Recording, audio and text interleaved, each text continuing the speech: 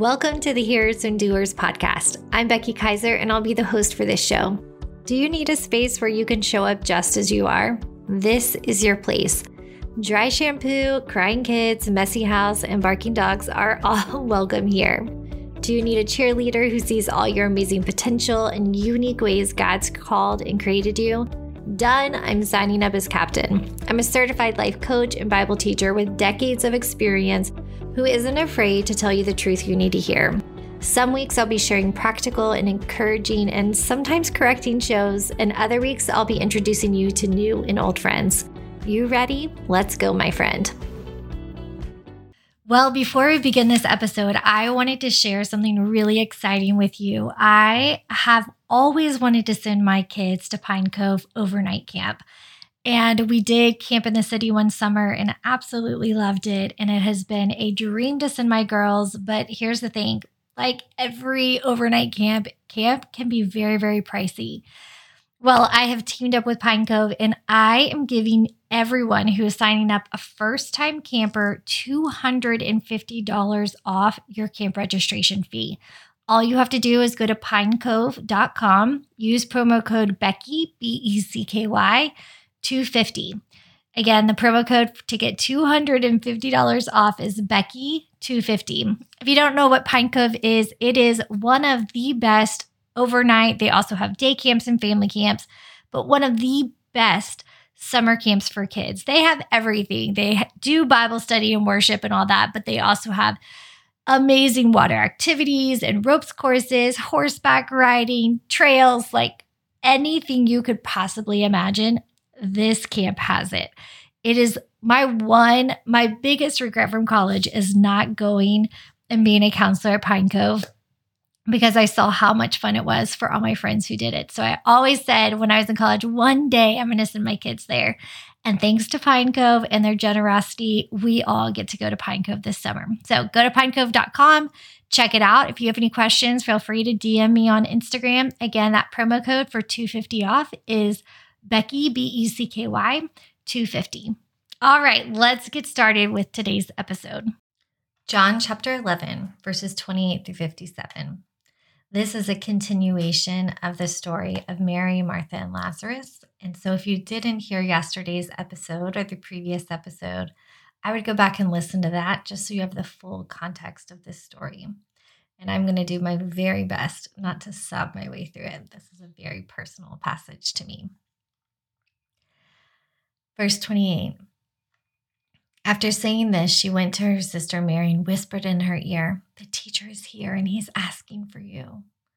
The moment she heard that, she jumped up and ran out to him. Jesus had not yet entered the town, but was still at the place where Martha had met him. When her sympathizing Jewish friends saw Mary run off, they followed her, thinking she was on her way to the tomb to weep there.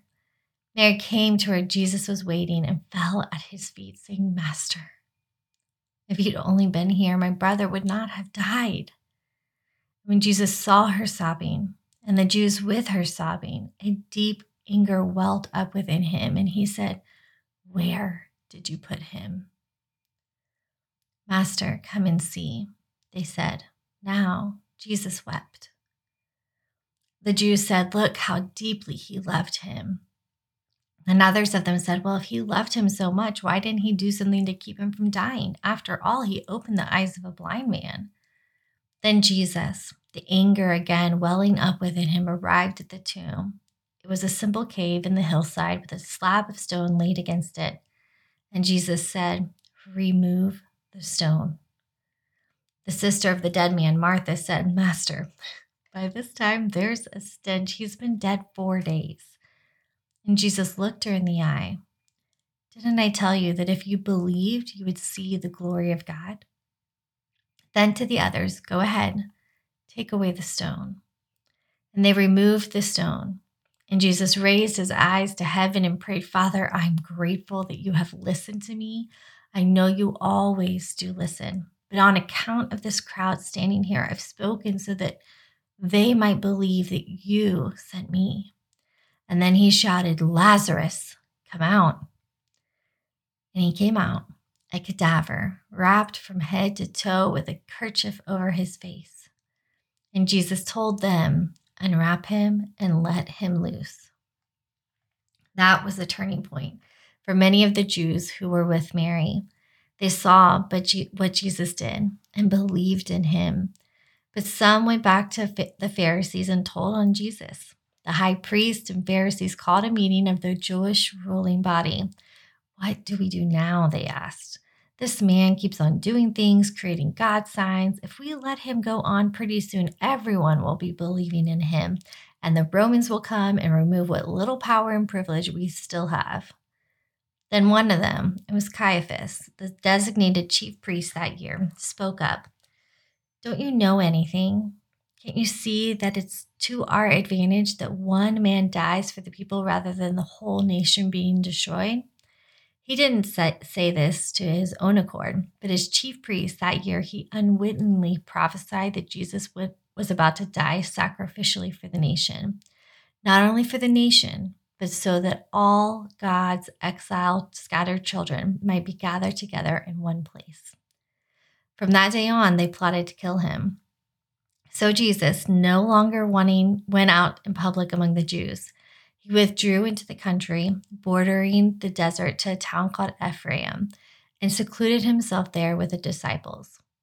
The Jewish Passover was coming, and crowds of people were making their way from the country up to Jerusalem to get themselves ready for the feast. They were curious about Jesus. There was a lot of talk about him among those standing around the temple. What do you think? Do you think he'll show up at the feast or not?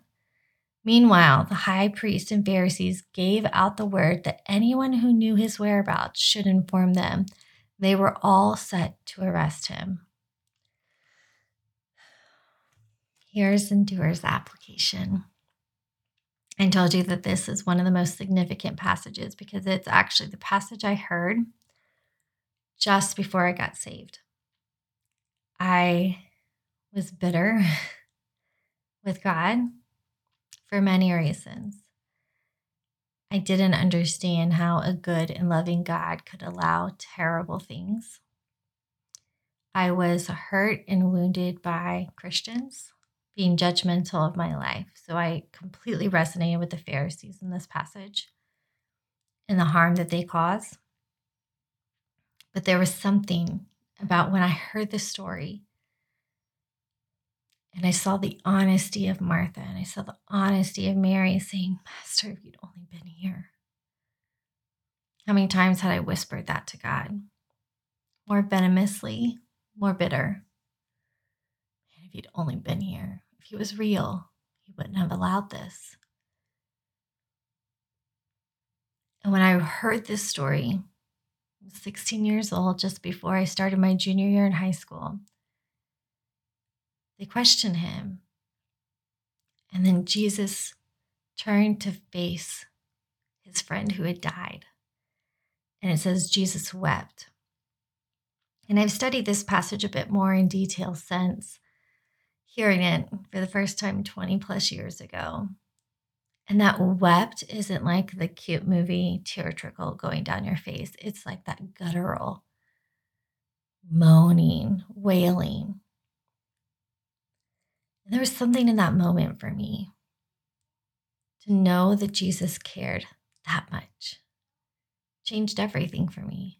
I was willing to be one of his sheep. I was willing to follow the great shepherd. And he called me out. Becky, come out. And he did. I came out. But just like Lazarus, man, I was wrapped from head to toe. And what I love about this passage is, Jesus could have had him come out and he could have just walked out clean, right? But in this passage, Lazarus came out from death to life, completely bound up. And then he told the people to unwrap him and let him loose. My big takeaway here is, who can I keep sharing this story with? Who can I allow others to hear that Jesus loves them, like truly loves them? His timing is never our timing. His ways are not our ways. And it's easily the most annoying part of following Jesus is the parts we don't understand.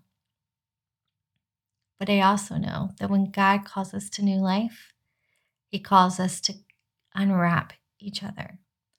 That's why community is so important. Not social media followers, not friends you never see, but true in-person, real life community.